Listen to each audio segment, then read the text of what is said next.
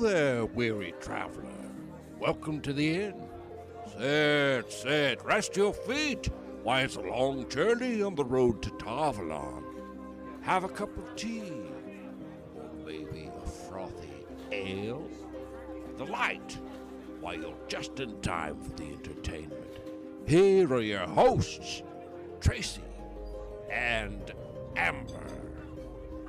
Down the billowing fog, as if it were the side of a mountain, rode shapes on horses. At first, the dense mists hid more than that, but slowly they came closer, and it was Rand's turn to gasp. He knew them, men, not all in armor, and some women. Their clothes and weapons came from every age, but he knew them all. Rand, Chapter 47, The Great Hunt. Hello and welcome back. I am here with my friend Tracy. I'm here with my friend Amber. And this is the Road to Tarvalon, a Wheel of Time podcast. Today we are almost finished up with The Great Hunt. We are doing chapters 45 through 48. Yeah. And I guess Tracy is going to start us out with chapter 45, Blade Master. Yeah, I love the end of this book. It's really good. And these are like chapters that have sat with me for so long, and I still come back to them, and I still am like, yes! Yes! All right. So, first point of view is from Nynaeve, and she and Elaine and Min are hanging out in a mostly empty street, early morning, fall May. They have this, like, super secret plan all set up that, like, they can send signals to each other and whatever. And like the moment arrives where the coast is clear and there's Domine and Suldam in sight. And Nynaeve is white hot fury, ready to go. Oh, yes, she is. I love it so much. So she uses what she describes as a trickle of the one power, and I love this. I love this. Right. It was a trickle, but she uses it like Indiana Jones' whip. Yes, that was exactly what I thought of. Like in the book, it says like she like a whip with a dust mote in the air. That's where the Western thing. Yes, that's where it comes from. Yes, Nynaeve with her one power whipping away. I love it. I also have to wonder with Nynaeve, like, what exactly is a trickle of the one power.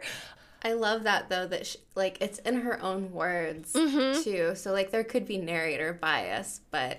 Right. But I like to think that since she is that powerful, that it, for her, was not anything extremely powerful. Yeah. It's like, just the way that she used it. It was powerful. It was right. And she's been like thinking about how to do this for weeks. Like, and she finally gets this moment, and it's basically like a now or never. Like, they get to do this. They have this really tiny window of time. And this is one of those sections where I super love Elaine and Min, because Nynaeve is like, if they give us away, I'd be so mad at them. Like, Elaine's bouncing on her toes as she likes to do. I can't even imagine what that looks like, but it's goofy and fun, and I love that they're there. The Suldam and Domine at this point, standing in the street, the collar has fallen off of the Domine because of this one power whip that Nynaeve has used, and the Domine punches the Suldam in the face hard enough that her knees fucking buckle. Yes! Yes! And Elaine feels the same way. Like, she runs up the street. She's like, good for you. Like, yeah. Elaine, it's so good. It's so good. If Amazon plays their cards right, this could be one of the most fun scenes. 100%. This is such a good scene. Yeah, I can just see, I think it's Kiara Coveney, the actress for Elaine. I can just see her, like, running up the her street fist and being so excited, like, yeah! Yeah! You get her! Yeah! It's just so cute. It is. And I mean, there's nothing stealthy about it. You know? Like, she shouts. She's like, yeah! The only thing that's like working in their favor right now is how scared everyone in Falme is. Yep. To even make eye contact with the Soldam and Domine. So yeah, it's they're like, completely cowed at this point. Mm-hmm. Yeah, and I also okay.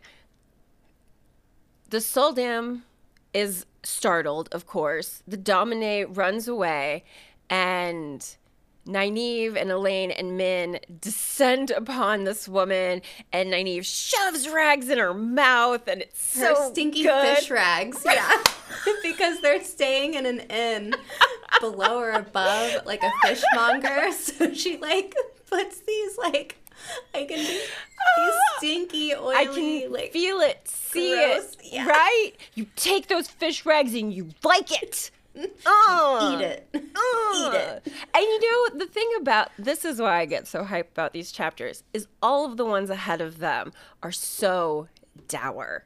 You know, like we've talked about how hopeless some of the situations have felt. The last two recordings were kind of somber Yeah. because of it. I couldn't get like hype about anything. Right? But these chapters are like, okay, so we have Nynaeve, Min, Elaine drag the Soldam off. They pick up the collar. Everybody has decided that nothing is going on. Everything is fine. And they get away with this part of their plan. And the next step is to switch it around so that Nynaeve is the Soldam and Elaine will be wearing the collar. And in the process of this happening, what is it that makes Nynaeve snap the collar on the Soldam? Do you remember? I'm pretty sure she's just pissed at this point. She's thinking about what this would do to Elaine psychologically. Okay. And the Soldam is already like on her bad side. And I think she's just, like white hot with anger. And so it was just like, you know what, I'm going to try this. Yeah. And it's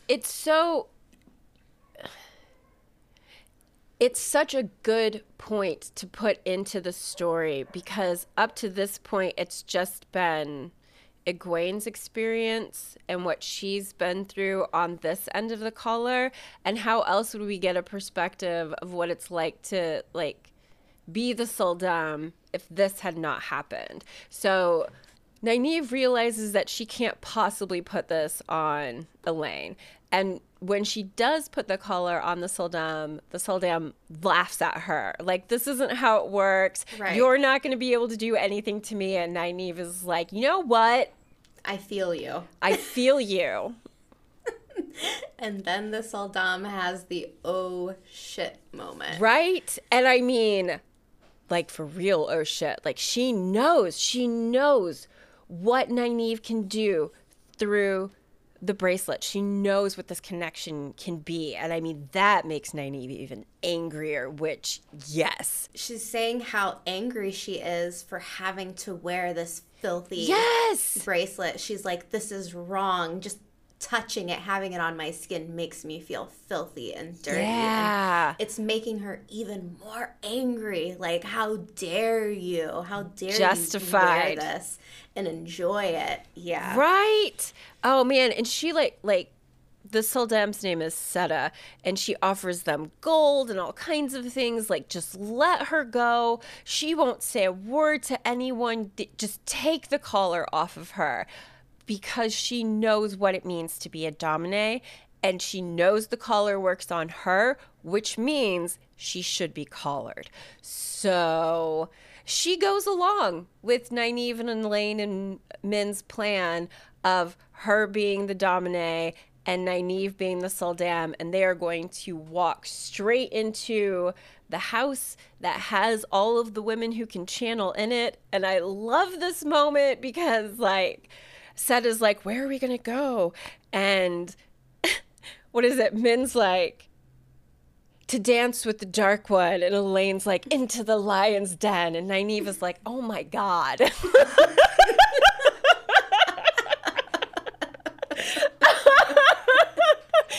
Are you the drama?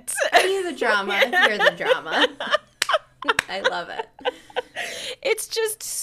like, when moments like this happen, it just makes it feel even more euphoric in some way. Because it's just endearing. These fierce girls are going to save themselves. So off they go. Elaine's even like, Gowan's going to eat his heart out when he finds out about this. And like, Yeah. so I love this. I absolutely love that this is where we start. This is this chapter. And then it just gets better.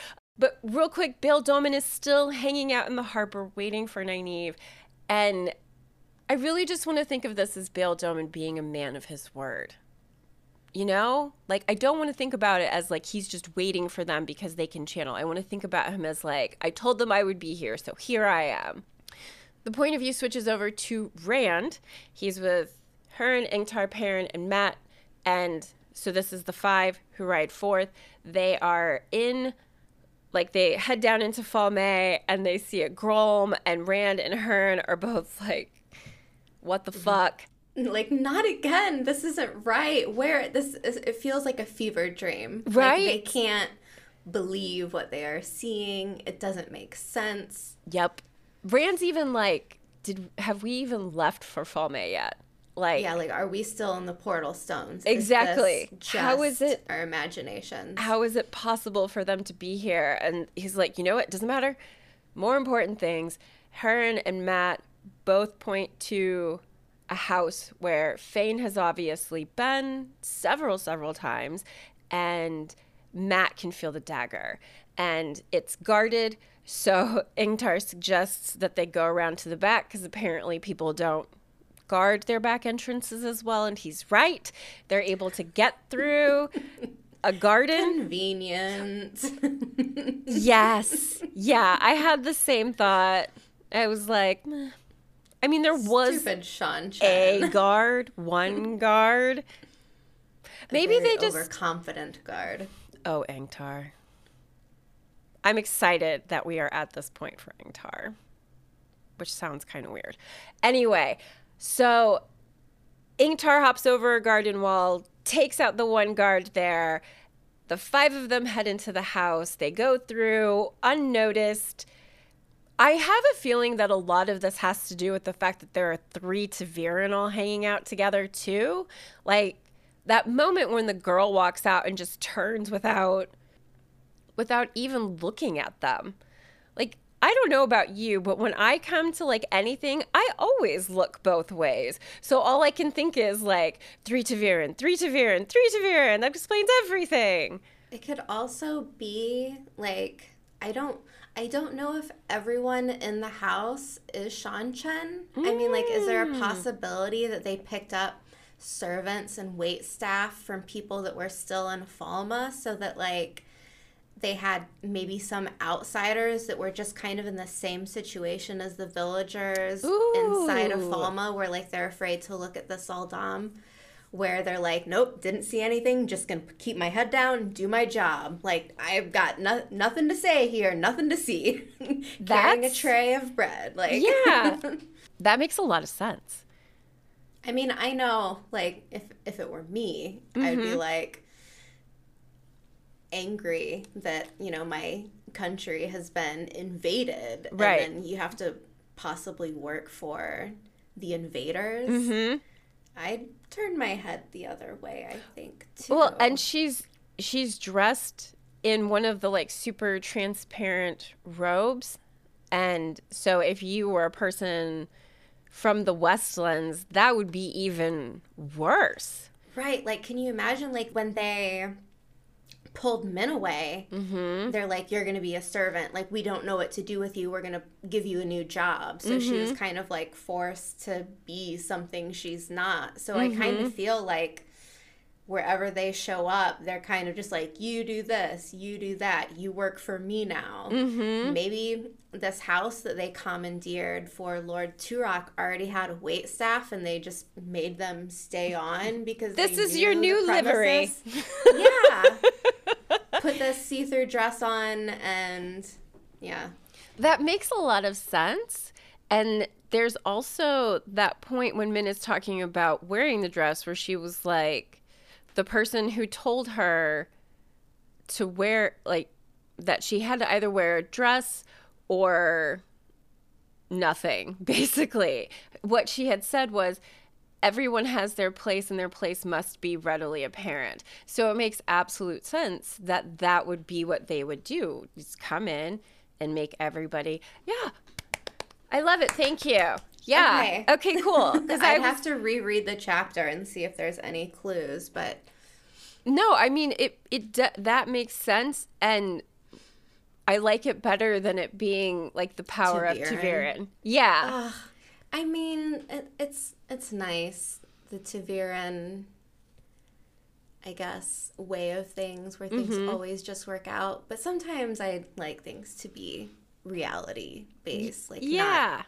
I mean, there is a suspension of disbelief because ta'veren, they can get away with everything. And they usually do. Yeah, they do. I mean, no, so I'm glad that I brought that up and asked about it, because that really goes back into how yeah, I do kind of wonder, we can save that part for spoilers. I want to talk about whether or not they think that this is like the possibility of a liberation.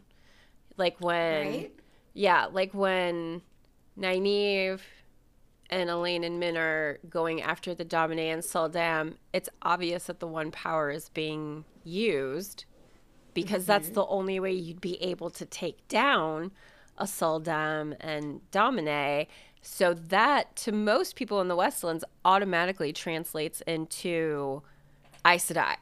So if you see Aes Sedai taking out a pair like that, maybe there's more coming. And if you see a group of armed individuals coming into the Lord's house, perhaps this is another indication for potential liberation. Yeah. I don't really think that needs to be saved for spoilers, because I just said everything. Perfect. If we want to add to it later, we can. But like, I like how complex these situations can be, because they definitely layer us up for the books that are coming too, because this is just going to keep like pushing out. I mean, we have 12 more books to go. I like our theory better than ta'veren. So, yeah, me too. Canon? You should just make that canon. Can we make that decision? Okay, cool. Everyone from now on. I won't reread the chapter to look for clues to see if I'm right or wrong. Because you're just right. Anyway, so they do end up in a room. We're back to Mat, Rand, Perrin, and Tara Hearn. They're in the room with the horn and the dagger, and Mat picks up both and crows in triumph. And I love this about Mat because, Mat, like, he's feeling good at the moment. I don't blame him. And Hearn's been going around the room and removing these screens from the windows. And as he does so, Rand looks out the window, and lo and behold, he sees Egwene in a garden. Like, he had no idea she was there.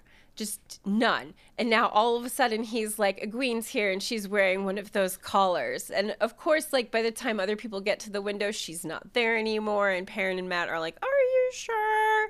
And then, before like any decisions can be made about that, Lord Turak shows up. Dun, dun, dun. He had expected it to be Fain, which makes sense, Yeah. Like, he's the one who's been around and blah, blah, blah. But it's not. It's these guys. And so Turak is like being all, and now you shall die. And he's got soldiers with him and his servants with him. And there's this production of him taking off his robe and everything. I really loved, like, how this is such a boss battle, like something that you would expect. It's very cartoony. It is. Like, his servants are taking his robe off for him, and he's got all the time in the world. He doesn't feel threatened, and he's got his dangly fingernails, and Rand's like, what are you going to do? How can you even hold anything? Like, it's just cool. It's and cool. I like it. Yeah, and like, he's shirtless underneath. And he's wearing, like, these long pleated pants with, like, a blue sash. And, like, apparently he's very muscly. So, real curious to see if this happens in the show, what Lord Turak is going to look like. Very, like, samurai karate stretches. Yes! Where, he looks kind of soft at first, but then he kind of like stretches and you can see like the muscles in his neck. And then Rand's kind of like, oh shit, like Lord Turok was like hiding some physique under that robe. And Turok is like, you interrupted my morning cough, and now I'm pissed. Now I have to do my morning calisthenics early. Damn you. And like the whole time he's just like super cool about everything. But then one of the soldiers approaches the group. Matt reaches out with a dagger and slashes the guy's hand. And oh my God, oof, this would be good to see. Like, this is my kind of... Tracy, I am terrified this does not happen in the TV show. Oh, God. They can't take this away. They just can't. Rand's not a blade master. I know. It's not going to be unless they somehow speed through Rand learning the sword forms and, like, I don't know, like 6 episodes or something. Yeah. I just don't know how this is going to work out. And yeah. It terrifies me. Yeah. I think we've talked about it before, but I do kind of hope that like Lan and Moiraine like end up on Rand's trail and somehow travel with him. Like, and maybe we do like Episode a quick 2. Yeah. Like a quick, this is what's happened. This is where we are, however many months later. Because I mean, really, even at this point, Rand is still not trained with the sword. Like, there's no way he's Blade Master level. And once everybody leaves, like, so the soldier is down and Ingtar jumps in and is like, we're no easy meat. That's one of my favorite like Wheel of Time phrases. And they draw the soldiers off, which just leaves Rand and Turok. And Rand realizes for the first time that Turok has a Huron Mark blade of his own, and he is up against a real blade master, and he's like, I can barely balance on one foot. What the fuck am I gonna do now? And he can't channel. Like, he's afraid to even go into the void because he knows like what's waiting there for him and whatnot. But it is also obvious once he and Turok start like dancing around with each other and their swords. Like, Turok is just pushing to see what Rand can do because he's like, let's see what it takes to earn the Huron on this side of the ocean. And Rand's like, my dad gave it to me. Yeah. But, and I mean, Turok is even like, where did you find that blade, boy? But instead of, I mean, in he's... a van down by the river. Mm-hmm. Basically, yeah. Turok is like, where did you get that blade?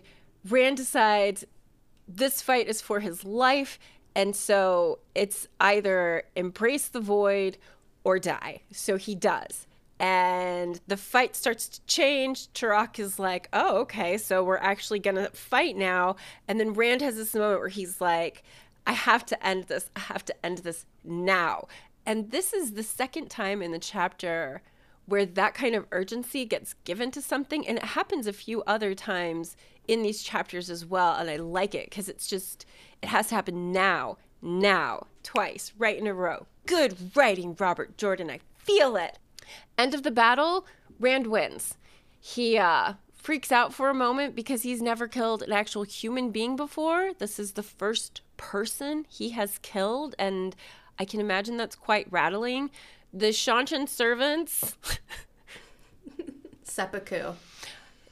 Yeah. What is it? Born to the blood, die to the blood, or something like that. Like, they're like... whatever. Father, Son, Holy Blood, Amen. Boom. Yeah, knife to the gut and out we go. So Rand is like, okay, I guess I don't have to worry about that. And they start to leave. Rand leaves. He connects with everybody else. They go to leave through the same trail as they had through the garden. And the whole time this is happening, Ingtar's like, the horn. I want to touch the horn. Just please, can I hold the horn? And Matt's like running around with it like, wee! Like, he even throws it over the garden wall ahead of him and like scampers up and picks it up and is like, it's not even scratched, and like runs away. And I just love it. I love this moment with Matt. I can't help myself. He's a toddler. Yeah. Giant toddler. Yeah. There's just, I don't know why I find it so appealing. And just, he's just he's a scoundrel. I like that. I think that's where that chapter ends, right? Like them running away from the house or trying Scrambling off. Yeah. And away we go. Next chapter. Away we go. So chapter 46 is To Come Out of the Shadows. Mm-hmm. We are switching back to Nynaeve's point of view, and she's with Elaine and Min and Seta. And Seta hears this commotion as they approach the Domine quarters, and she's keeping her head down and basically running out of fear of being recognized. So I think Nynaeve even thinks, like, if this leash hadn't been on her to hold her, she would have been, like, running ahead of me. It makes me think of my dogs. Like when we're on Squirrel. a walk. A walk. Yes, squirrel. Like, and off they go. Like, they're so, like, eager to get to the next point. So, yeah, that's all I could think of when Nynaeve had that thought was dogs pulling on leashes. Yeah. So they enter the quarters and they find Egwene, and for a moment she thinks that she's dreaming, and Egwene is like almost like happy tears. She's like, it's too beautiful to be true. Like, this can't be real. Like, is this a dream? And you can tell, like, she just wants to kiss, Nynaeve on the cheek, and there's this moment of, like, joy, and then the joy turns venomous. She wants Seta to feel as though she's being boiled alive, and she wants payback. Yeah. So Egwene announces Seta's secret, that the Soldam are learners, not sparkers, but they can be taught to channel. What? Learners, not sparkers. I like That's it. what they're called. Is it? You're either a learner or a sparker. Yeah. I didn't know that. I love it. It's like adorable. If you have the spark. Yeah. Aww. So Seta So could learner, be taught not to sparker. channel. Mm-hmm. Yeah. And that's why, like, when they bring girls away, like, I guess if you're in Seanchan and you go to a village, you will be, I guess, felt with the one power, and they can see if you have the ability to channel or if you can be taught. So, like, that's how they divide the two camps for Soldam or Domine.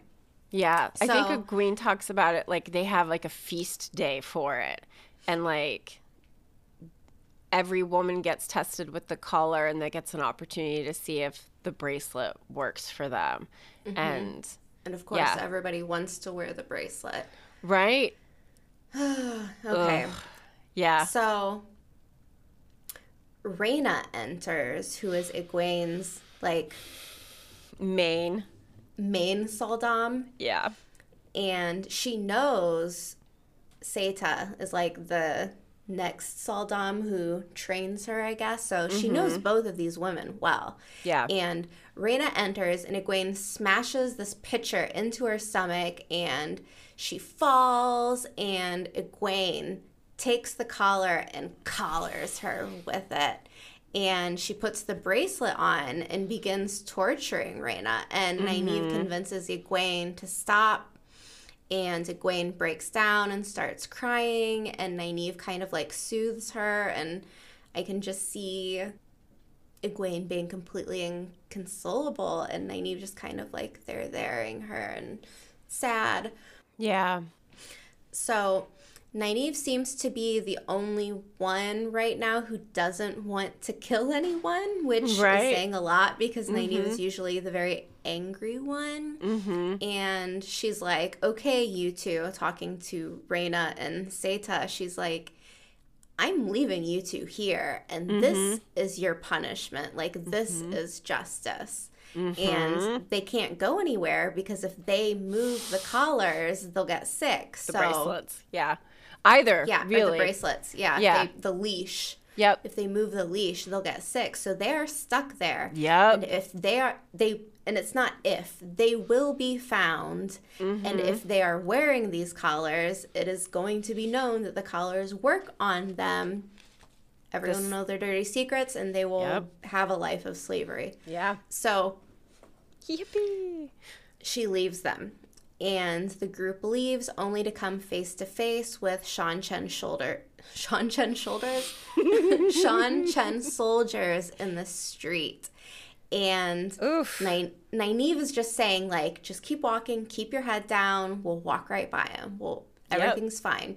And she's kind of like repeating this to herself like a mantra. And as she is making her way, Egwene freaks out and starts channeling, and she's making the earth crack, and it's throwing the soldiers up into the air and to the side. And now their cover is completely blown, and everyone is witnessing this moment of channeling in the streets. Yeah. And so Nynaeve is just like, fuck it, like, here we go. So she starts channeling lightning, and it is just chaos and mayhem, and the town just sounds like it's exploding. There are giant balls of fire being thrown through the air. The Saldam are throwing fireballs at them, and it is just like pure chaos, all out war. And then we switch to Bail Doman's point of view, and you can see him on the docks. He's looking afar, and he's like, that doesn't look like any lightning I've ever seen before. And he's like, oh shit, oh shit, oh shit, oh shit, uh-oh. And his men start raising the axes to cut the ropes so that the ship can take off. Go. And Bail Doman rips the axe out of one of his men's arms, and he's like, you put this down, I'm the captain of the ship. You will not do anything until I say. And he's kind of like left as like, light, save me, these women better hurry. I don't know how much time I can wait. I mean, we're talking about war here. Then we switch to Joffrey Bornhald's point of view, and he sees this chaos as well. So we've got the lightning, the fireballs, everything's going like wild fire in the sky, and he's looking out at his men, and he's like, well, I guess it's time. So he has his battalion of commanders, or he has his battalion of White Cloaks, and he tells them to advance. But at first, slowly. So I just see them in a line. Like stretched across these hilltops, and they are walking in a like line down and over these hills right into battle. Then we switch to Rand's point of view, and he and the men are trapped in an alleyway. Ingtar starts speaking to himself, and he's kind of just babbling. And we learn that he is the one who let Padan Fain into Fal Dara. And he knew about Fain's arrow that almost struck the Amerlin seat, or perhaps Rand. He's not sure who the arrow was intended for. We can guess.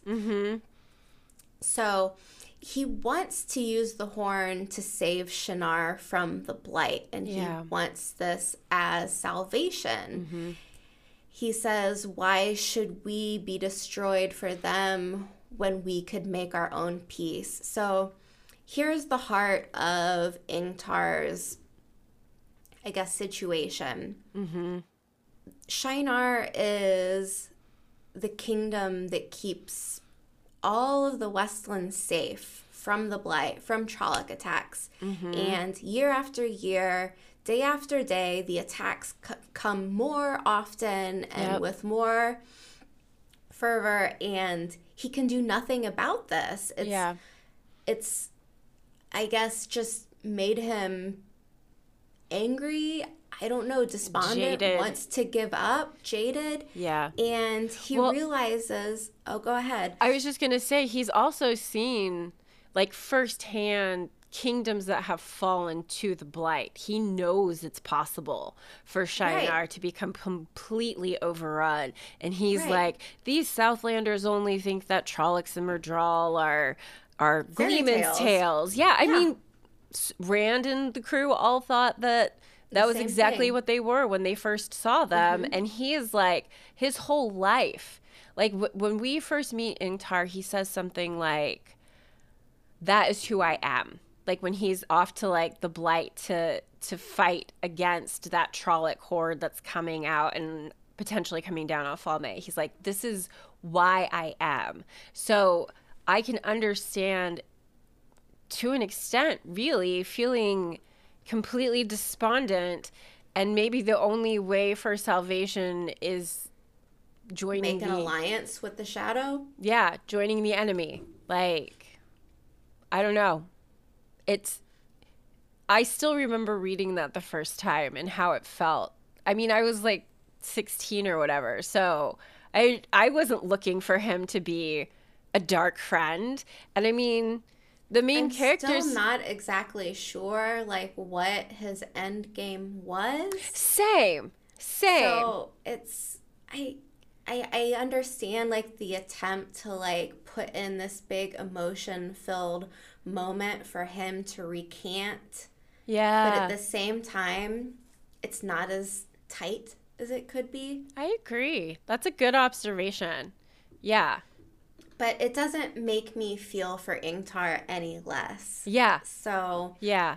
When Rand is saying that he's ready to give the Horn of Valir up so that he can go after Egwene and save a friend, Ingtar is like, wow, like, you really want to do the right thing. And this is what changes Ingtar. And he's like, you were ready to give it up to save a friend and you weren't thinking of glory. And he's like, Light, help me, you know? Mm-hmm. He's basically on his knees right now, like just, yeah. So yeah, Ingtar gets up and he's got his back straight and he stands tall and confident as ever, like a weight is being lifted off his shoulders, and he runs off to save Rand's group and make kind of like a distraction so that they've got time to escape. And as he runs off, he yell like, for Shinova, for the light and Shinova. So well, and the part that like heart, yeah, my heart. When Rand says goodbye to him and like does the whole he does the Borderlands. The last embrace of the mother, or the creator, what is it? Yeah, the last embrace of the mother, welcome you home. And like Hurin is there and he hears. Hurin is like, what's what going is on? happening? What's Ingtar doing? Yeah, at like that moment I was like, oh, my heart, oh my God. And then it goes on to him like running off, like feeling like he did when Rand first met him, like when we first met him, and he seemed like the soldier for the light, for the fierceness of the Borderlands. Like that part always gets me.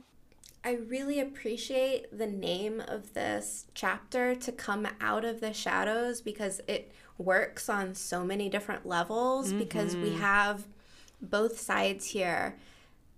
From Egwene and the women, we've got this mercy versus vengeance versus justice versus retribution. And then on the other side with Ingtar and the men, we've got, you know, basically like turning over from the side of the shadow and having something that can change your life and make you a better person, and salvation. And it's interesting because Egwene wants to kill. Like, she's justifiably just destroyed, and she wants vengeance more than justice. And Nynaeve is kind of like trying to soothe her and pull her back to the Egwene, I feel like, that she knows. Yeah, Elaine is even like, what have they done to you? How could you want this? And Egwene is like, they hurt me over and over and over again. They hurt me. And at the same time, like, when you're reading this, it is nearly impossible not to be in Egwene's shoes and be like, yeah, kill him, I don't care. Yep, same. Like as a reader, you're like, Yeah. okay, whatever. I wouldn't shed a tear, you know. A couple less Sildam. All right. Right, but at the same time, like, I also, on the reread, really come to appreciate Nynaeve kind of being in charge right here, because she's the one where she's like, no, Egwene, like, don't let them change you. Like, don't let them win by you becoming what they are, and you're better than this. And it's something on the reread that I'm very happy to like find myself thinking about how reluctant Nynaeve is to hurt anyone. The fact I've already brought up, just wearing the bracelet sickens her. Yeah. Like knowing that she can just think about hurting someone if her anger gets too fiery. Yeah. That it's like torture makes her sick. Yeah. So like I love Nynaeve for that. I do too. And that's the chapter. Yeah. I feel as though in some ways, because I mean, we talked recently on the live stream for book club, like a point in The Expanse where someone made the choice to just straight up kill someone as opposed to like keeping them for information or whatever. And like in that situation, I was totally like, yeah, just kill them. They have no purpose other than to fuck with people's agenda and blah, blah, blah. But with this one, it's like Nynaeve leaving those collared Suldam sitting there where another Suldam is definitely going to walk in and find them. Like, that could take out the entire Seanchan system. Had they just left them dead, they wouldn't know that the collars would work. I mean, maybe some of them have an idea, but they would push that away as hard as they possibly could. So in this situation, leave them. This is the right choice, in my opinion. Yeah. And it's also like, at the same time, I try to like find my empathy and telling myself, I love you for that. Okay, they've been systematically brainwashed. Yeah. Their whole nation knows no better. Yeah. And at what point after so many generations do people just become spineless or like completely accepting of what their role is? Right. You know, like I have to wonder with that Suldam Domine pair that Nynaeve frees. I'm gonna bet that Domine was not from Seanchan. I'll bet it was like a recently captured woman. Yeah. And For she her to was like, punch you know back. what? Yeah. Fuck this shit. I'm getting the hell out of here.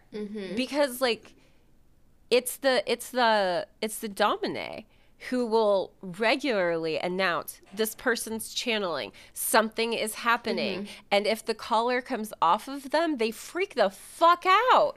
Like, it's just the idea of putting that into people's heads so they feel that way about themselves is just horrid. Yeah, it's also a little bit of like a philosophical question. I mean, you brought up The Expanse, but this person made the choice to basically, I think, chemically alter himself so that he had no remorse for anything that he did. Like, it's like a procedure where they take away like any empathy. Yep.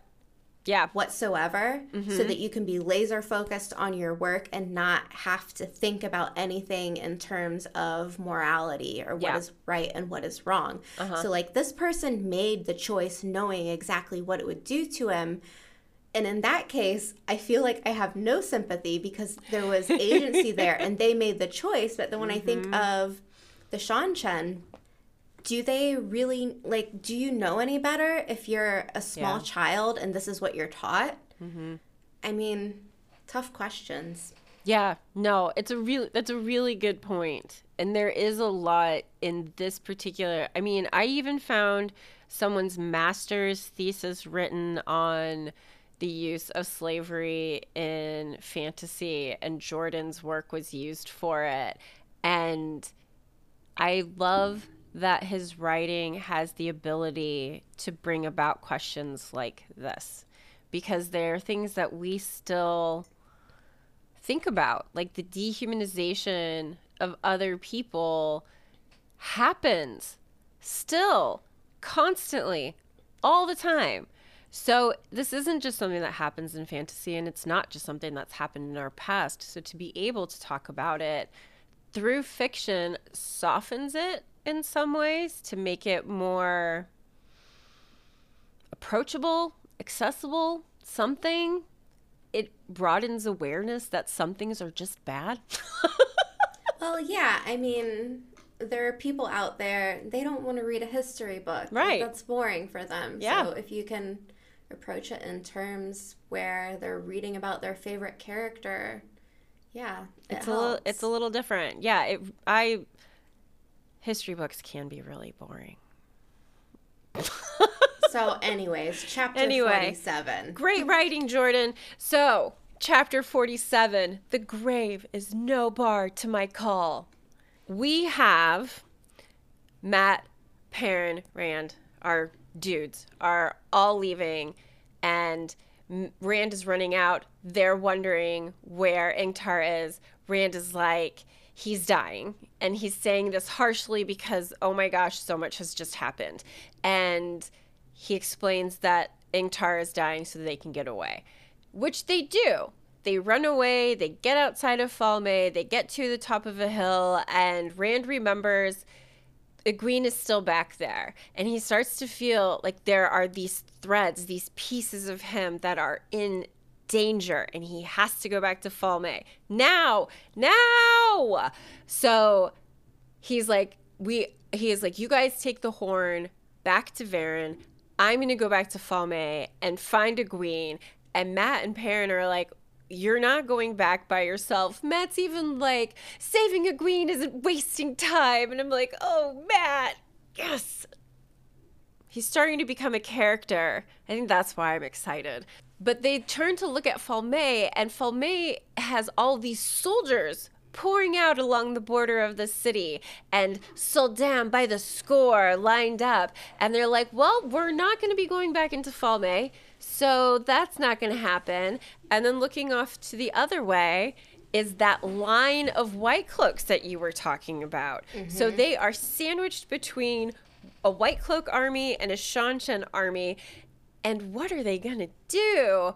And Mat looks at the Horn of Valere, and they all look at Mat, and they all look at the Horn of Valere, and Mat's like, nothing says it can't. Yeah, nothing says we can't use it now. So he does. Oh my God. So, Horn of Valere, and we get mist that rises up as though out of nowhere. And then we slip over to Jeffrey Bornhold, and he's like, fuck, the Seanchan are up to something. My buyer will never see how I actually died to be able to tell my son. Anyway, so then, let's see here. Whose viewpoint is it next? Do we go back to Rand after that? I think that's right. So we now have Rand meeting all the heroes of the Horn, and they're Rillush, Eagle Eye, Brigida, Guidal Kane, Arthur Hawkwing. Yes. They're all there. They're all there. All the big names. And Arthur Hawkwing approaches Rand and is like, Jason Statham, Jason Bourne.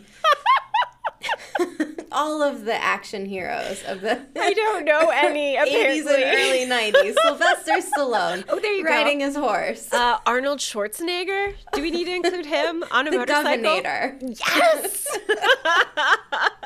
The crossover we needed and didn't know we needed. So Arthur Hawkwing addresses Rand as Luce Theron, and Rand is like, why would everyone just stop calling me that? And he's like, that's not me. And they're all like, whatever. And he's like, well, I guess there's trouble, so what are we doing? And then Hulk Hogan comes down. and starts picking up white cloaks and throwing them. Front face DDT.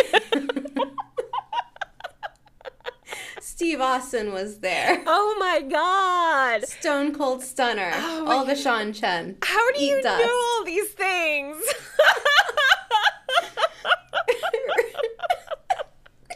That's awesome. Randy, the Macho Man Savage. I know all these names, but I couldn't think them up without the internet. So This you're is why amazing. You need to spend more time on Discord because this is the stuff that we talk about. Is it? Okay, I'll do my best. It's hard. Never mind. Let's talk about this because we've got Birgitta kind of laughing when Rand is like, there's Sean Chen and a girl, and I need to save the girl. You guys should take She's care like, of the Sean Chen. You and your women. Exactly. And they all kind of think this is funny. So apparently this is just his thing, which I think really feeds into your idea that maybe he's a bit of a womanizer. Right? So, Lose? Yeah. yeah. So they are like, okay, well, we're ready to go do this, but I feel stuck. Where's the banner? And Rand, of course, has had the dragon banner in his saddlebags this entire time. We've had it mentioned a gajillion times how he almost left it behind, but he brings it with him and he saved it from fires. And now is the time it is needed. And so he pulls it out and Matt's like, fuck, you really are the Dragon Reborn.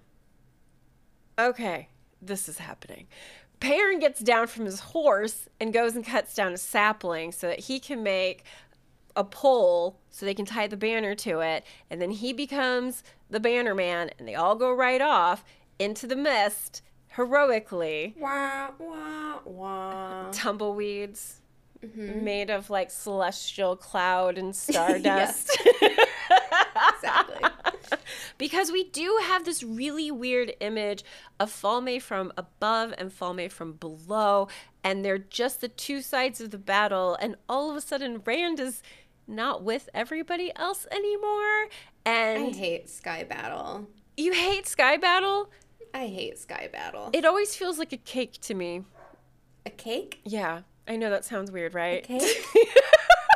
Because there's I stuff wasn't happening. sure I heard you right. No, I said a cake. Because there's stuff happening below, in the middle, and on top. It's a many-tiered battle. Yeah, yeah, with fountains if you're in the 80s. They liked that. And like Fountains. little bridges that connected all of the many pillars of cakes that you gross. had. Do you remember that? Weddings from the 90s? I had plenty of those to go to, oddly enough. Anyway. Cake bridges. Oh my god, a white tower made out of cake. Yeah! No. I can just get a penis cake pan. It'll be really easy. I'll make it look like... Okay, I'm done. I am done. Balsamon. Tracey's bachelorette party must have been lit. It was really fun. I had burlesque dancers and no penises. Focus. Anyway, so we have this battle with Balsamon because of course he pops up out of the clouds like he does in every nightmare. Rand falls off of his horse, and instead of landing on ground, it feels like he landed on a pile of fucking Charmin toilet paper. I don't know. Like, It's just so ridiculous. this It part was I can sponge live cake, without. Tracy. Thank you. Bakery themed. I love it. So, of course, we have this like verbal and physical battle with Balsamon and Rand, and at the end of it, Rand makes the decision that this is his moment to sheathe the sword in his own body, and he assumes... Did you get Karate Kid vibes when he's Yeah. doing the last move? Yeah, before like crane the kick. crane Yeah, kick? yeah. Like one Yeah. leg perched Look up. at how both arms vulnerable up. I am. Yes, that's what I saw. That's exactly what I saw. It's a bit ridiculous. Like, in my head... Come at me, bro. Yeah, Come at me, Rand's whole Balsamon. outfit changes. He's wearing like a karate outfit. gi. Yeah, he even has like a band around his head and everything. Like does! everything changes Oh for my me. gosh. Isn't he wearing one of those on one of the old book covers?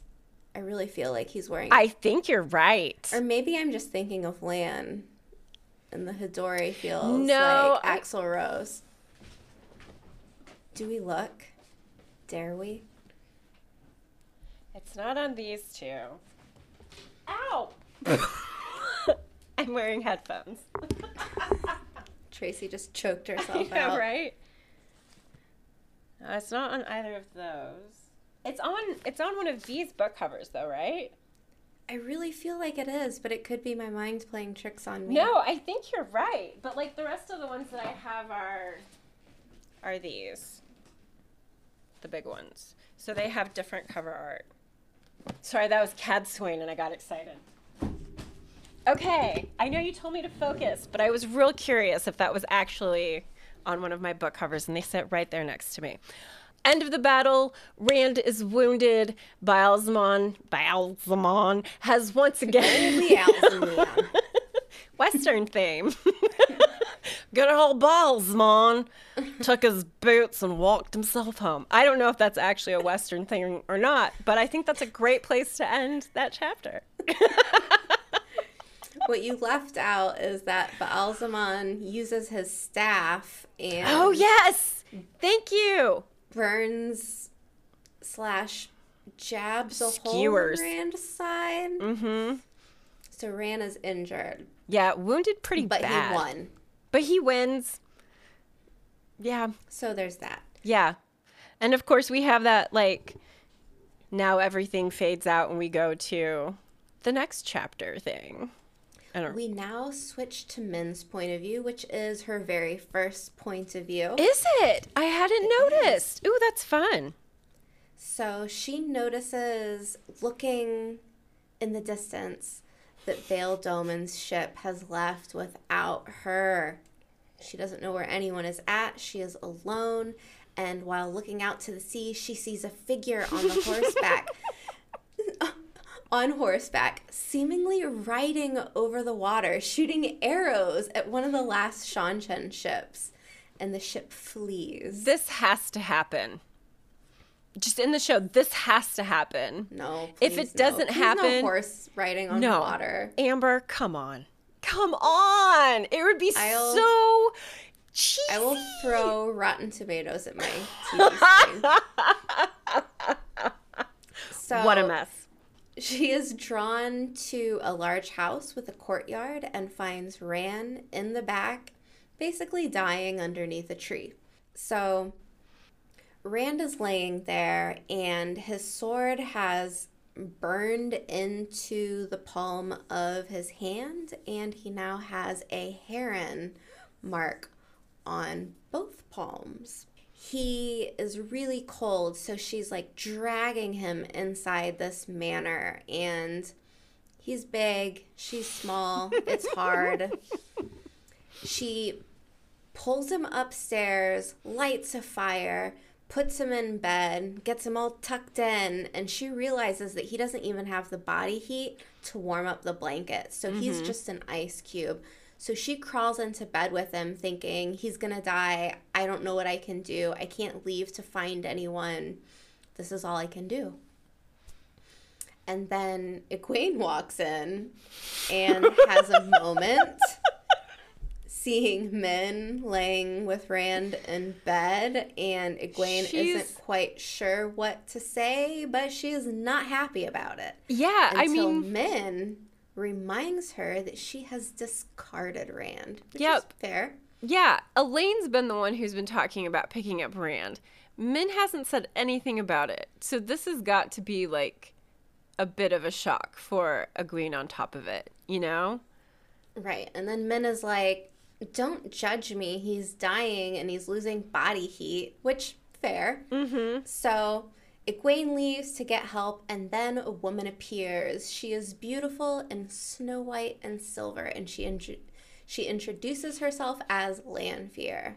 Lanfear is Selene. Selene is Lanfear. Lanfear is one of the Forsaken. Dun dun dun! So she walks up, lays her hand on Rand's forehead, seemingly drawing the dragon's fang on it. Yep. And she says, Luce Theron is mine, and then disappears. Yep. And Rand starts to stir, seemingly somewhat healed now. So I guess that happened. Yeah. Then we switch to Child Byer's point of view. And he is one of our lovable white cloaks. Not. I hate him. He believed he was betrayed by dark friends. Yep. That all of the white cloaks were betrayed by dark friends and Seanchan, or in Falma. And Geoffrey Bornhold is dead, and Child Byer blames the dark friend Perrin. Yep. And he will go tell the tale of Perrin, the yellow-eyed dark friend, to Dane Bornhold's son, who is named Dane Bornhold, and he will also tell the Lord Captain Commander, Pedro Nile, also. Yep. Side note, Min reveals that she knows that Rand will be in a relationship with 3 women. She will be one of them. She doesn't want to be, but fate, prophecy, something, I don't know. Yeah. End. Scene end. I don't know how I feel about that. I don't know either. Yeah. I mean, Spoilers? yes. Yeah. I mean, let's just roll with it. Time. Yeah. Hey everyone. No ad this week. Just an announcement. We have recently opened listener support on Anchor. This means that you, our listeners, can help us expand our project through monthly donations. The 3 tiers are for 99 cents, $4.99, or $9.99 per month. This is not like Patreon, where there are perks for specific tiers. However, monthly support would enable us to do listener giveaways on a regular basis, as well as hire help with managing our hefty workload. We put our hearts fully into the content we create, but we can only do so much as 2 people. On top of that, we are in the process of developing a few additional projects that we can't wait to share with you. Your support of the podcast, of us, means more than we can ever say. If you are interested in contributing, there is a link available in the show notes. As always, thank you for being with us, and enjoy the rest of the episode. Honestly, I felt this week I had so much more in like the spoiler-free section than I have in a while, and it was nice because, like, yeah. So I feel like I'm a little light on spoilers this week. So the only thing that's on our dock for spoilers for chapter 45 is, where is Fane? Where the heck was Fane when all of this was going down in Falma? What was he doing? I mean, was he fleeing?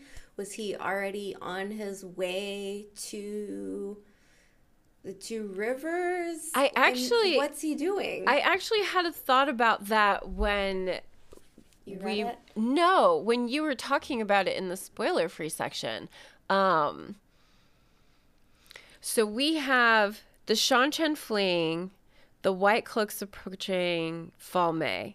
We know that Caradan is still floating around Almouth Plain with his groups of White Cloaks.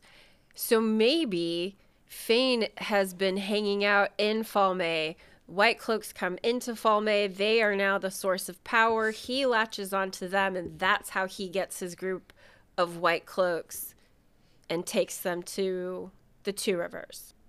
Does that make sense? Because I don't know, like, I know I don't remember a lot of things. It's just kind of how my brain is. But I can never remember how Fane ends up with, like, his own battalion of corrupted White Cloaks.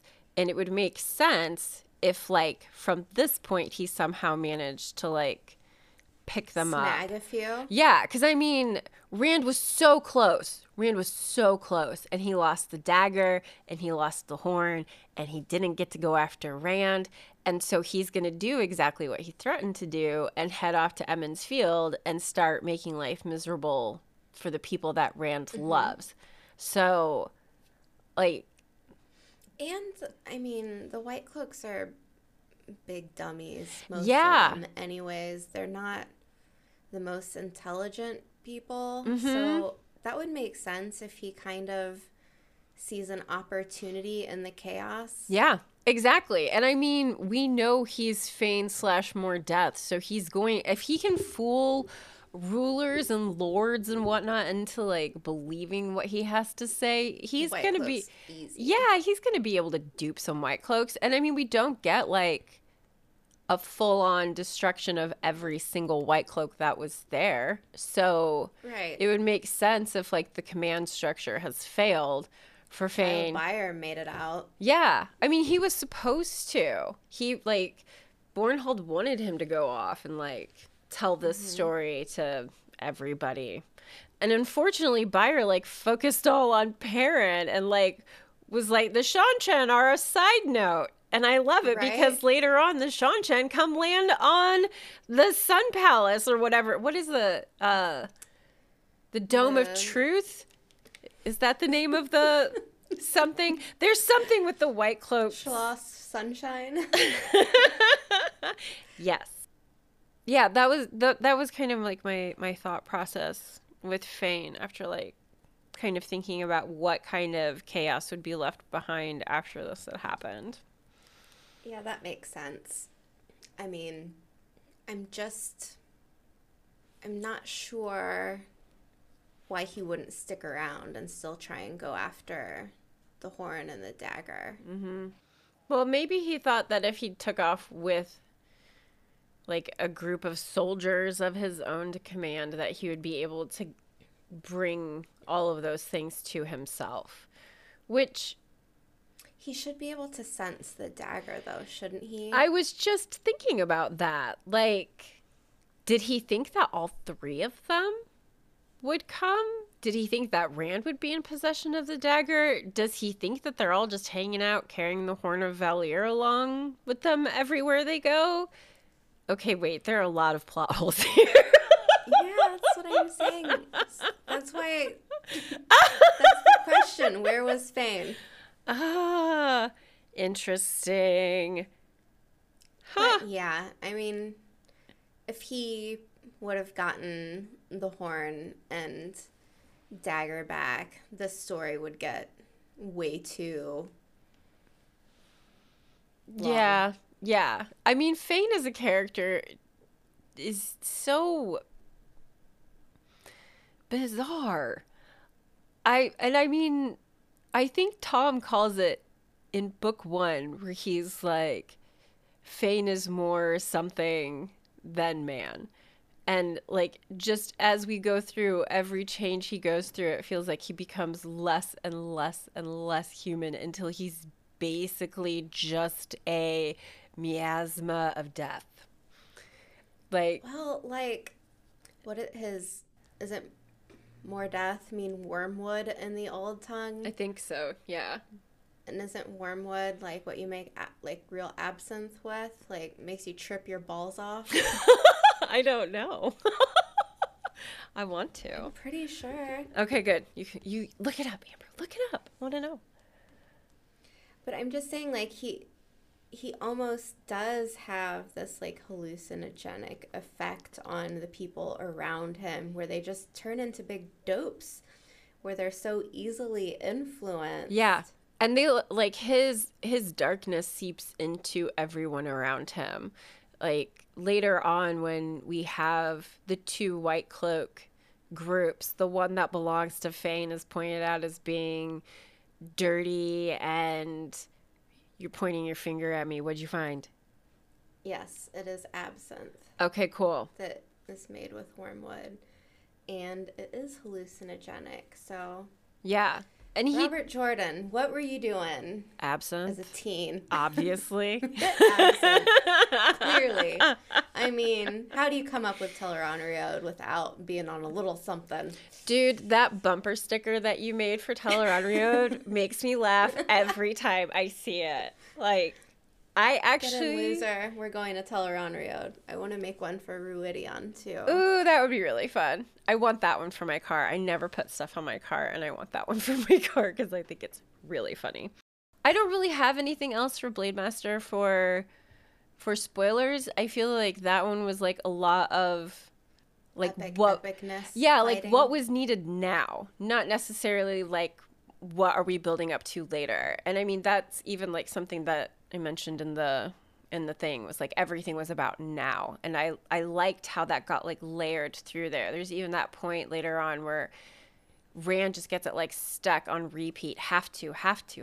Like he has to get back. Like there's danger in Falme and he needs to get there. So I feel like there's a lot of chapters in this book, but specifically I'm thinking of Lord Barthanes' manor where Tom shows up. And I remember that one being really interesting to me, even though there's not a lot of action except for the Waygate thing, which is meh. Whatever. Yeah. Yeah.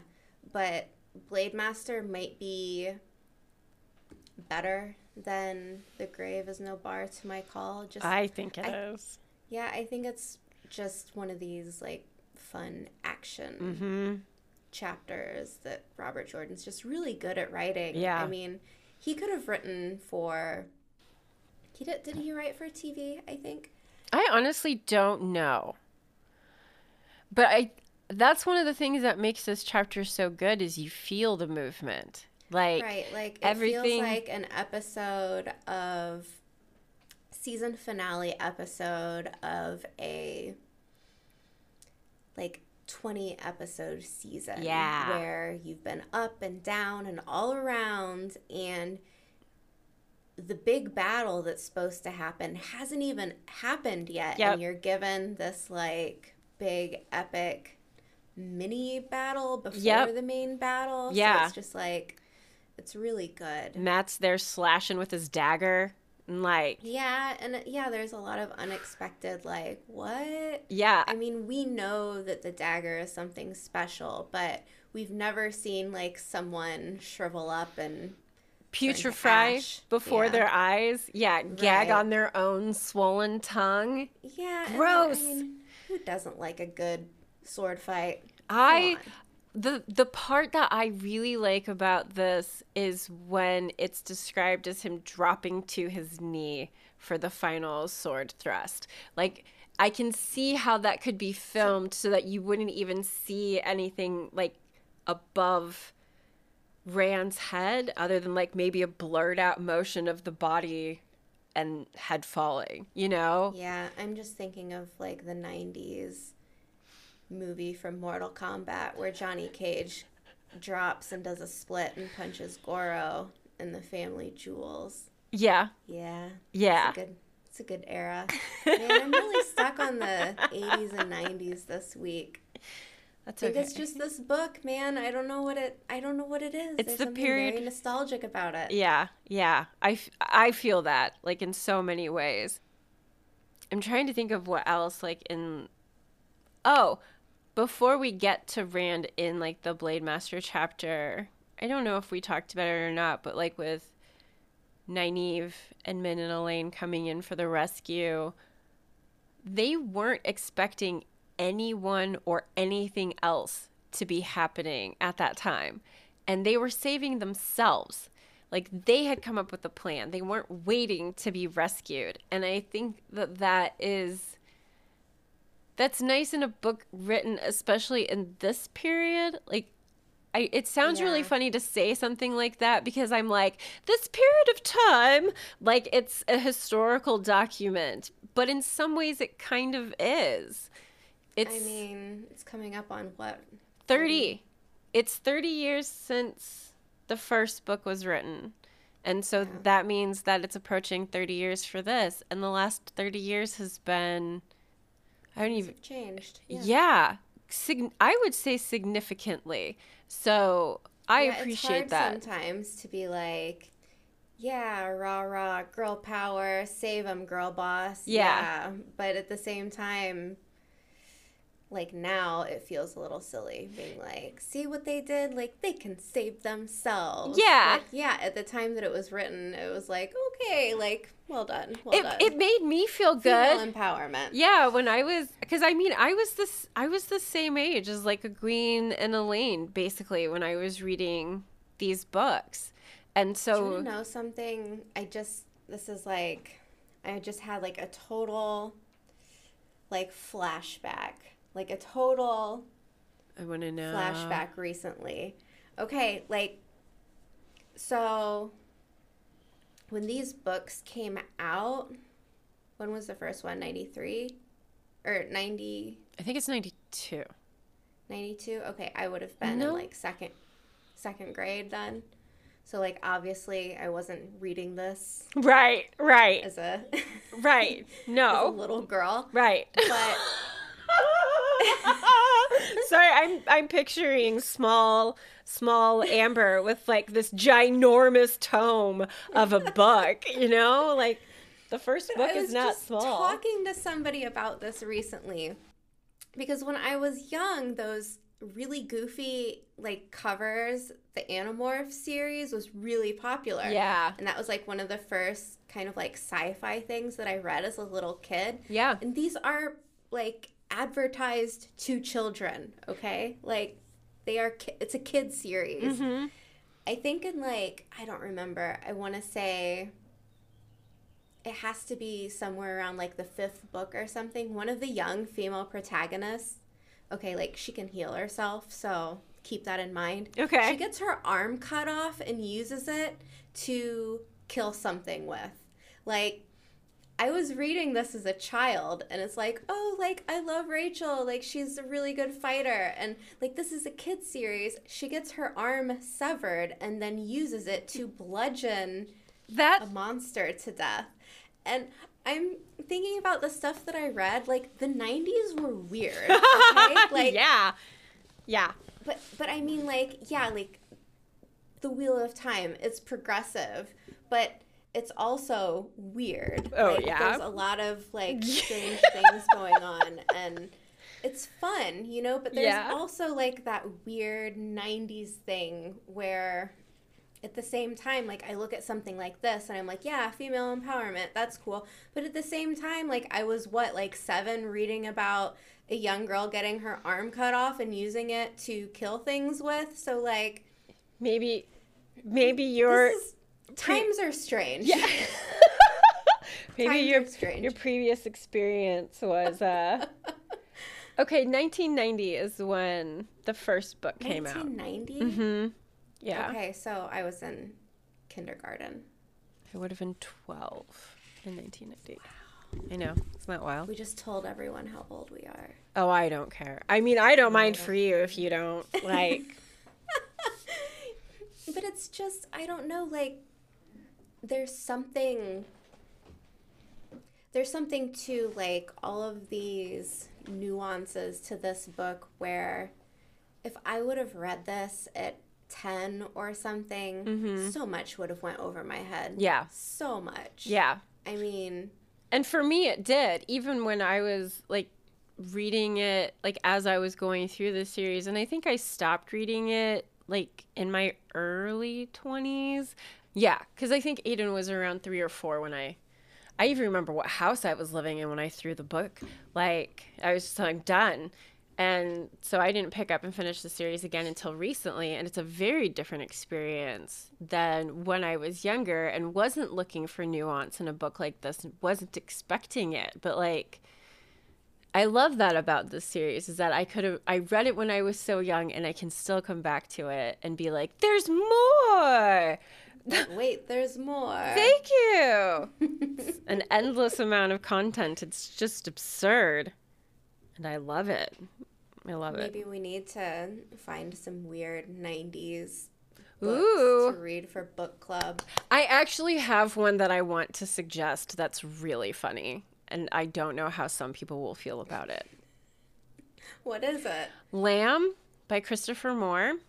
It's the untold story of Jesus Christ as told by his best friend Biff.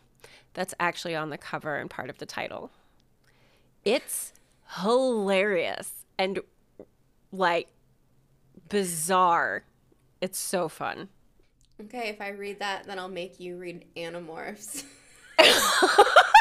But there is more than one Animorph, right? This is just one book. How many books do I have to read? Is this the exchange? They're really you have to. small. Okay, you have to read this many books for this one book versus this thing. This is how book club goes now.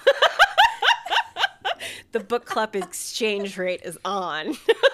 Oh gosh. What's even better about that book is you can get a special edition of it that looks like a Bible. Like it has gold pages and it's leather and it has like a little ribbon in it. I'll send you a picture. I'll put it on Instagram. If you must. I must. It is a really fun book cover. Well, but other than that, but Animorphs is way more memeable. is I'm it? sure. Ooh, okay.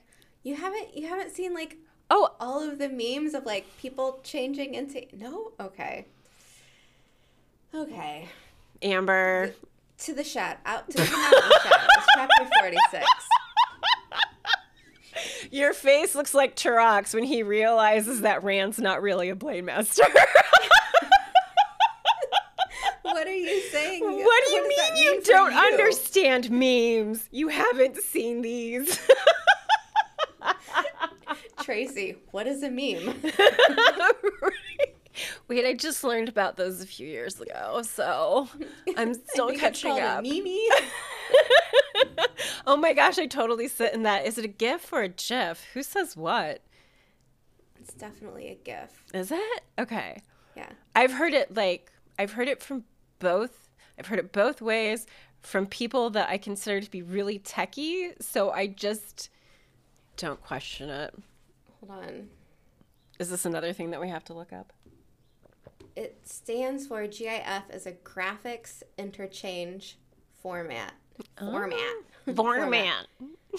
Graphics is a G. Good. Okay. So GIF. So Yeah. GIF. It makes sense to I me. mean, it's Unless not a- someone calls it it's not graphics. Graphics. So. Tell all Oh your no. techie friends. Oh no. to It's graphics from now on. How do you like your graphics? Format. We are redefining the Chapter English 46. language To come out today. of the shadows. I do have something that I want to ask about this when you're done with yours. I have it written down. Okay, just very small observation, but I love Nynaeve for just being white, hot, flaming, mad. Bless her. I just don't think women are allowed to be angry enough. That's and true. I appreciate that Nynaeve can just be pissed and be allowed to be angry, and Yeah. it makes me happy. So there's that. Let's Question. see here. Is Ingtar the only real dark friend in the series who repents? Would Varen be considered repentant? Yeah, but We're I don't just think she planned was ever out. a real. I don't think she was ever a real dark friend to begin with. She Okay. was just.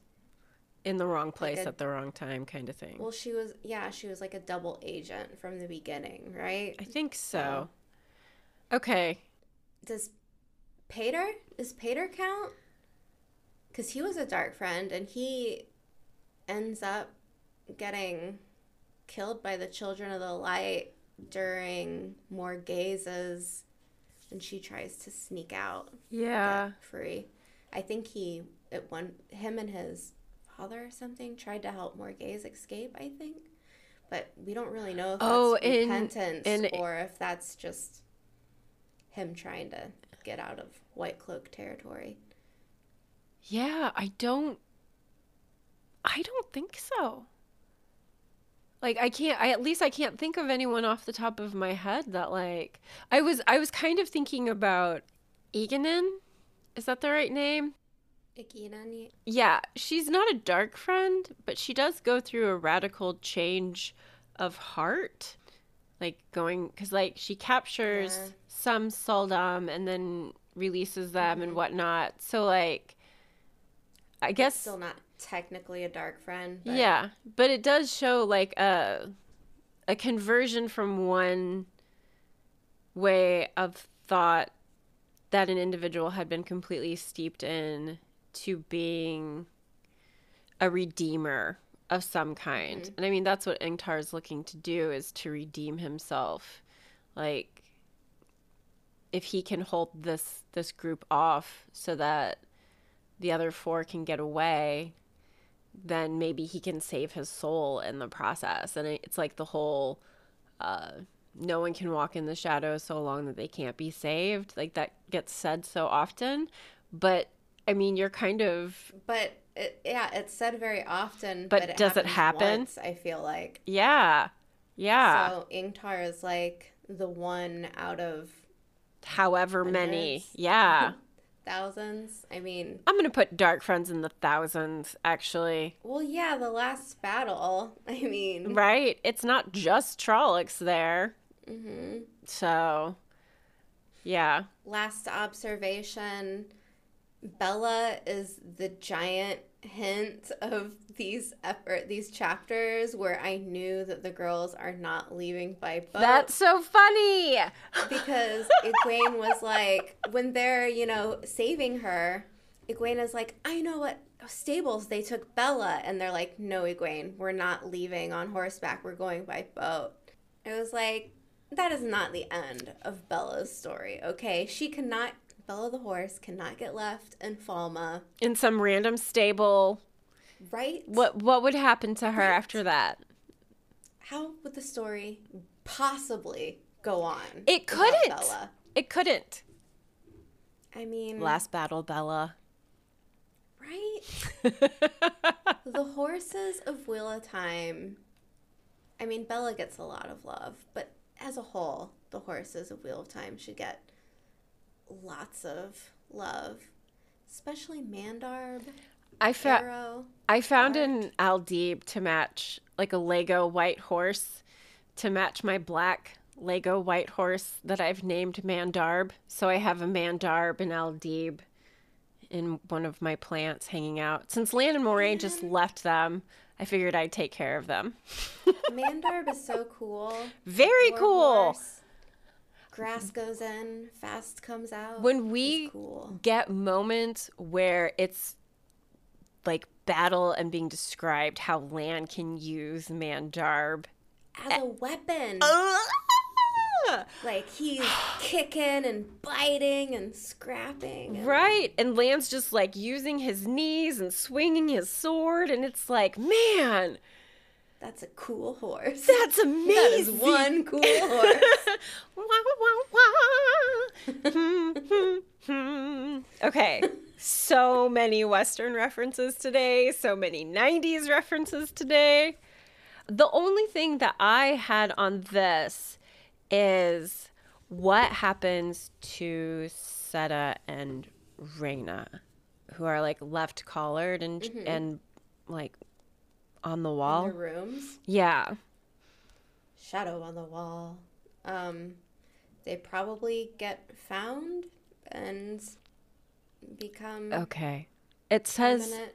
Yeah, it says Bethaman, I'm assuming another Soldam, finds Seta and Rhaena attempting to release each other from the Adem, vomit staining their dresses.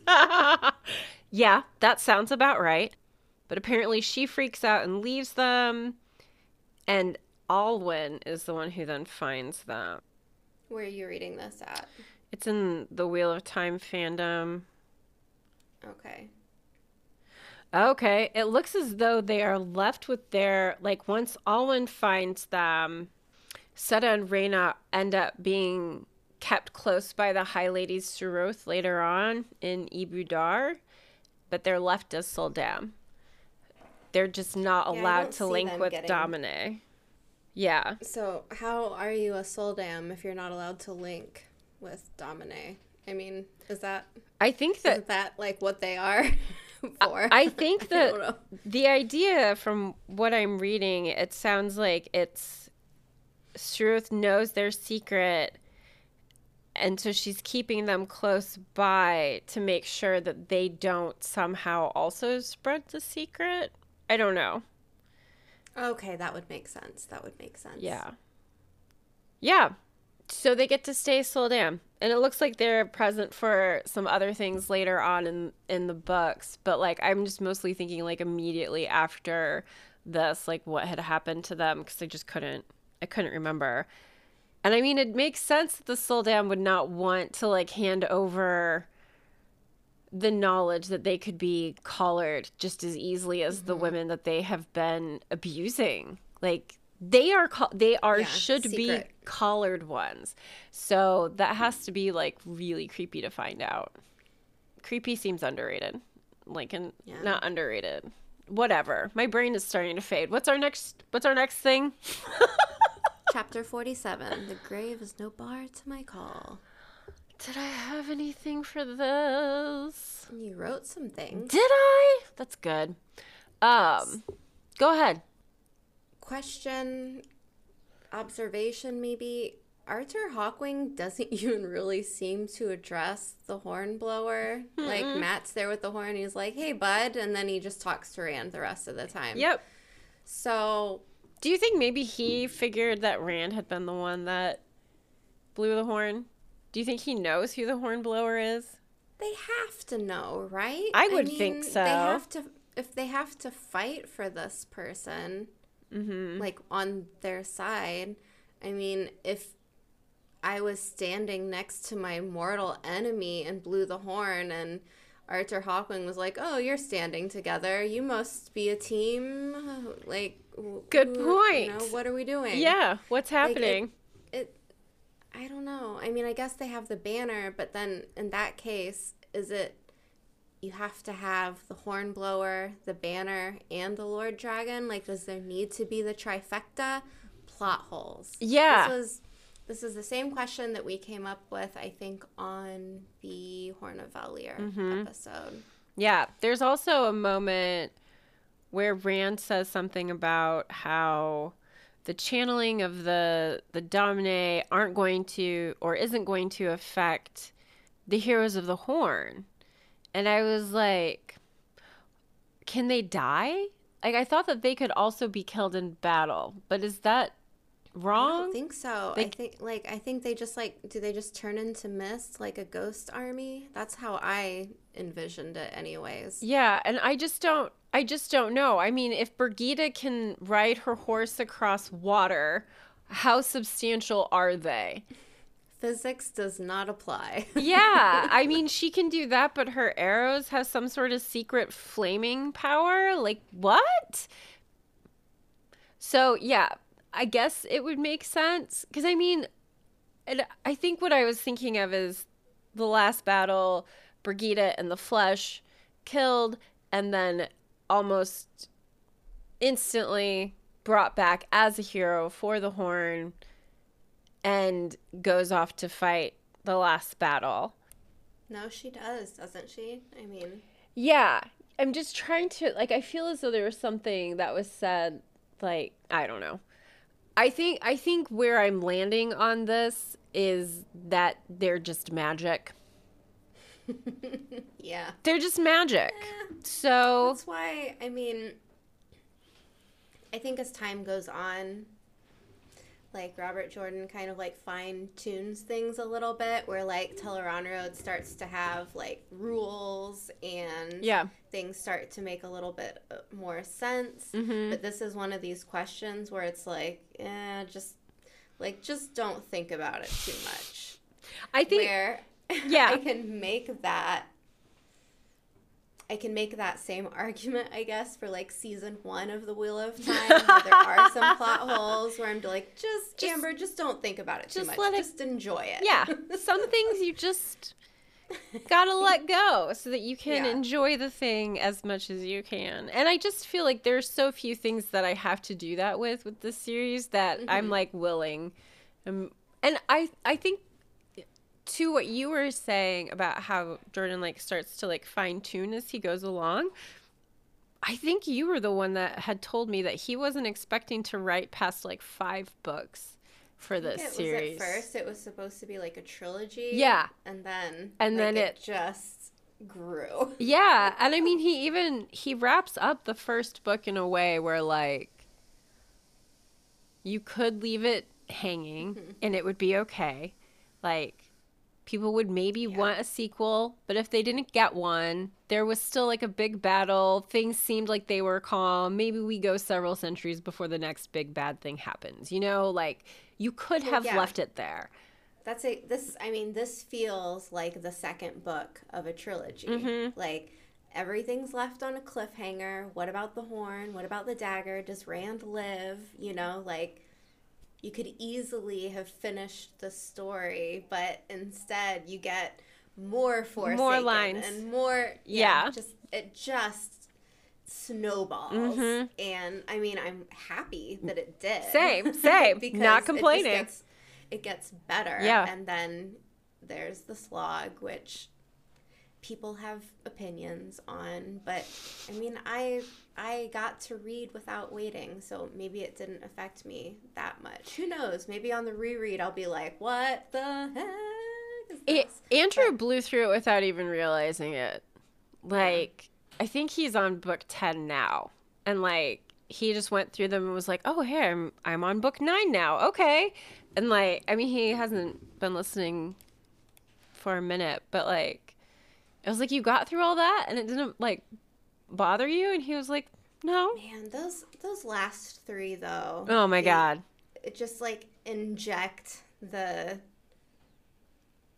adrenaline, I guess. Yes. Like it is just like, all It's right, like such- all of this shit is behind us. We are going forward. Yep. Straight forward. To the end. Dude, yeah. Here it is. You've got blinders on. This is the route we are going. So I'm early glad. early Jordan is me. And later Brandon Sanderson finishing up the series is focused Amber.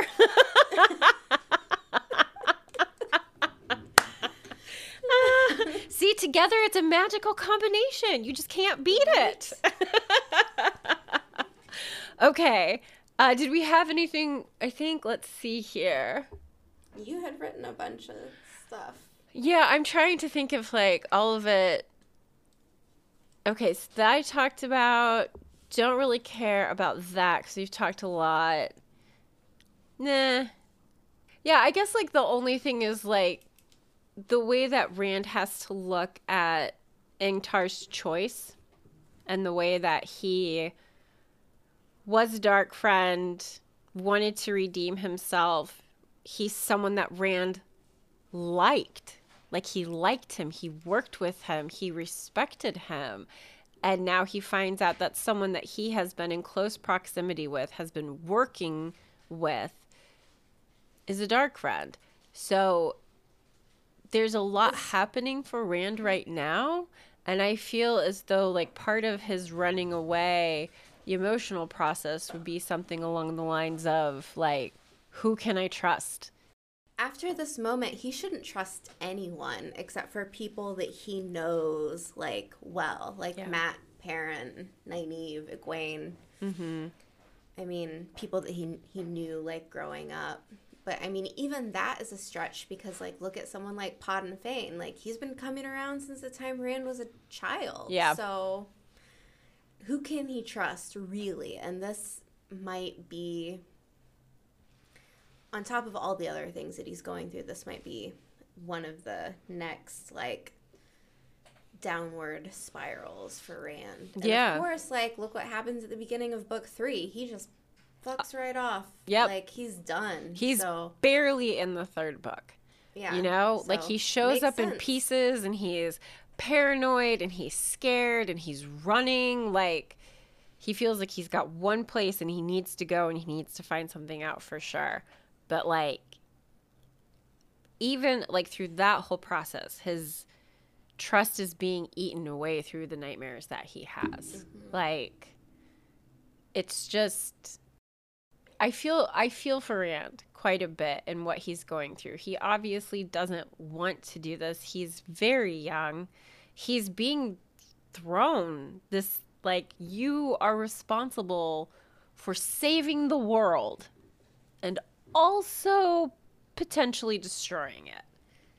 I don't know what I would do with that. Did you ever think that he would destroy it? Like, did you ever think that there was a chance that he would just turn to the side of the shadow? 'Cause No. I didn't. No. See, that's why I don't like Prophecy, because it was like, oh, right, okay, he's either going to kill everyone, or he's going to be a bad guy or a good guy. Yeah. Yeah. Really, Prophecies of the Dragon? I think Really? I think that's why I do appreciate the really human things that he does go through, like these moments of self-doubt and not sure what's real, what isn't real. Like, The prophecy has nothing to do with that. Like, how he decides to emotionally process that is all on him. And unfortunately, he goes through a lot of it on his own and comes out in some really bad places. So I feel like Rand's path is kind of sort of mostly cut out for him. But I also think that there's enough written around what happens to him that keeps me interested and not feeling like things are too terribly predictable.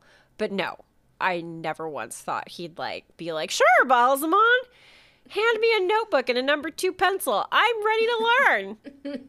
No, I never thought that. Speaking of our Forsaken, I guess this is the last thing that I want to say. Yeah. Out of all of the things in the entire chapters this week, the most unbelievable thing is Lanfear showing up, seeing Rand in bed with another woman, and being like, okay, cool, bye. Totally fine with that. And not just losing it. I read that in your notes when I was looking through stuff this morning and laughed out loud then too, because I was like, oh my God, good point. I mean, you know what she does later on? Yeah. When she finds out that Rand had segs, she goes mental. Yeah. Yeah, what she ends up doing to Aviendha and Egwene in particular, ends up recovering for weeks because of what Lanfear finds out. And she thinks it's either Egwene or Aviendha, and Egwene gets the super brunt end of it, and damn. Right.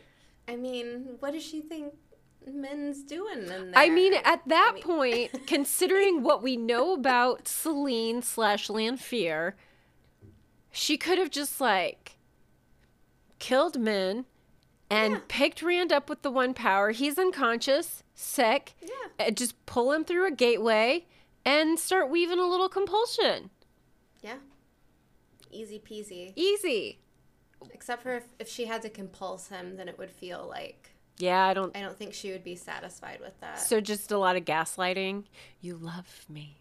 You think I'm the most beautiful woman in the world. You will stand by my side. She's already been doing that. If she can do it that way, then there's still that reason for her to believe that he came to the choice on his own. Yeah. Compulsion is just Well, I mean, when we did I still remember this about Lanfear. When we did our episode on her, she kind of prided herself on the fact that she so rarely used compulsion because she so rarely was ever in a situation where she didn't get what she wanted. There is, what is that golden rule where pretty people get things more than unattractive people do. And if Lanfear is that damn gorgeous, I bet there were people just lining up down streets. Here, take all the fan cloth I have. You may blend in with anything. Your dress is getting dirty. Let me lay on this puddle for you. That's why she gets away with wearing all that white. Now we know. Makes sense. Oh my gosh. You know what? Is there another? No, that was the last one, right? That was the last chapter. Yeah. I don't really think I have anything else. I feel like that's a good place. Yeah, we'll leave it off there and we'll see you next week. Oh, shop. Do we talk about that? Oh, sure. We opened up a new shop and it's under the name Cozy Contorta because we're doing a lot of stuff under the shop. So we have Road to Tar Valon stuff there. We have stuff for the book club, and we have stuff for the Expanse because we love the Expanse. It's book related. Yeah, it's all merchandise. Yeah, little book love happening, and hopefully more in the future. Yeah, and if you like listening to us talk about books, join our book club. Yeah, because the live growing a lot, and it's awesome. Yeah, the live stream that we did last week was super fun, and I'm really excited about doing more of them and bringing more people into it. I think it's going to be a great time. Yeah. Here. It's hard to deny love of books, Hard to deny it. Yeah. I can't deny it. All right. All done. Thanks so much for joining us. We will continue to release new episodes every Wednesday. We would love if you would subscribe to the podcast, leave us reviews, and share us with your friends in the Wheel of Time community. Let us know what you thought of our content, correct us, send us things we may have missed. You can find links to our email and social media accounts in the show notes. And if you have the Anchor app, leave a voice message for us to play in upcoming episodes. We also have a website where you can find links to our Discord channel, social media platforms, and merch shop. So until next week, Thanks for joining us on the road to Tar Valon.